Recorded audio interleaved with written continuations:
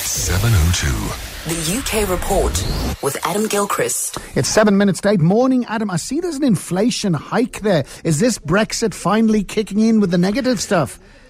Well, only a little bit, and that may be a bit more concerning in a way, that this isn't entirely down to our decision in June. This isn't entirely down to a lack of confidence on the markets, if you like, because the FTSE 100 keeps going up, so the stock exchange is doing well, but the pound dip has certainly had some impact. We're told that, for instance, price rises in clothing in particular has affected our inflation rate, but fuel, I mean, that's just a global thing. Hotels and restaurants, that's surely just down to pricing, us trying to rip off tourists maybe, but that isn't necessarily down to the impact on the pound. But the UK inflation rate has now spiked at 1% in a month. Doesn't sound a lot, but if you spread that across a year, 12% is a bit worrying, isn't it, as an annual inflation rate, if it got to that. Yes, the pound has dipped. In fact, officially, the pound is the worst performing of any currency in the world for the last 6 months. Worse even than the Egyptian pound, the Venezuelan bolivar, or the Zimbabwean dollar. That's how bad sterling has been since June. But yes, there is uncertainty. Yes, we haven't felt the full impact of Brexit. But compared to 40 years ago, when the annual inflation rate hit 24%, I suppose it's still okay-ish. So far. And there seems to be some confusion about who's getting in regarding the migrants. I'll say, yeah. In fact, the whole process has been called shambolic by some MPs and some observers. But, I mean, this is the deal. Aid workers are, confirming that some of the unaccompanied minors who are coming across the English Channel, or are set to come across the English Channel from this camp in Calais, that some minors are not actually minors. They're lying about their age and are adults. Other young children, though, remain on their own. There's this much celebrated case of 9-year-old Daniel Gadi from Eritrea, little lad who's on his own in this god-awful place in Calais, nobody looking out for him, and he's not been allowed in yet. And this is one of the problems, again, the red tape over age and origin and family ties and getting all of that sorted.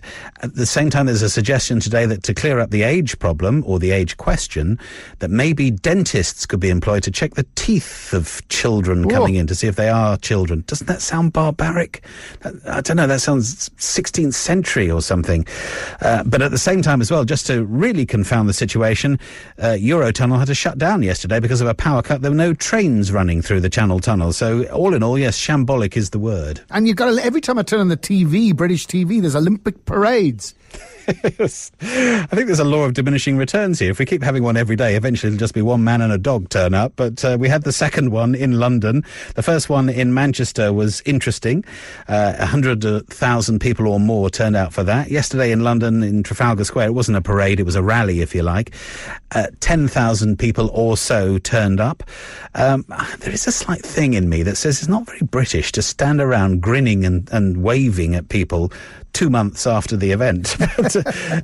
I suppose 1 month after the Paralympics. But the whole shebang also, this has made a few headlines, got gate crashed by a couple of imposters. The big parade in Manchester, there were two guys who thought, let's have a go at this. They put on Team GB tracksuits, put some fake plastic medals around their necks, and they found themselves shepherded onto one of the floats, breaching heavy security. Not that they had to do anything other than just wear the tracksuit and the medals.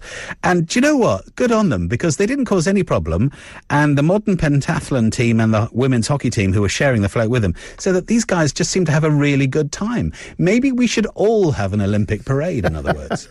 And oh dear, what can the matter be? Yes, there is a rhyme in there, isn't there? It was an old lady, but not stuck in the lavatory, stuck in the bath.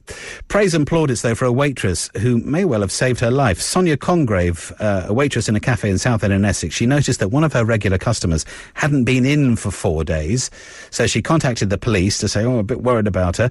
Police went round and checked the house of 87-year-old Doreen Mann and found her stuck in the bath. Doreen had gone for her ablutions on Friday morning and was still there on Monday morning. She survived drinking tap water and constantly topping up the hot water in her bath so she could stay warm. And yes, you're right, there is still a nursery rhyme in this.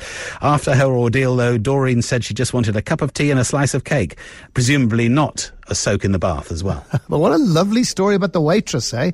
I think that's a fabulous doing the right story. thing. Yeah, well done, that lady. Well done to you, Adam. Thanks very much indeed. Our UK report.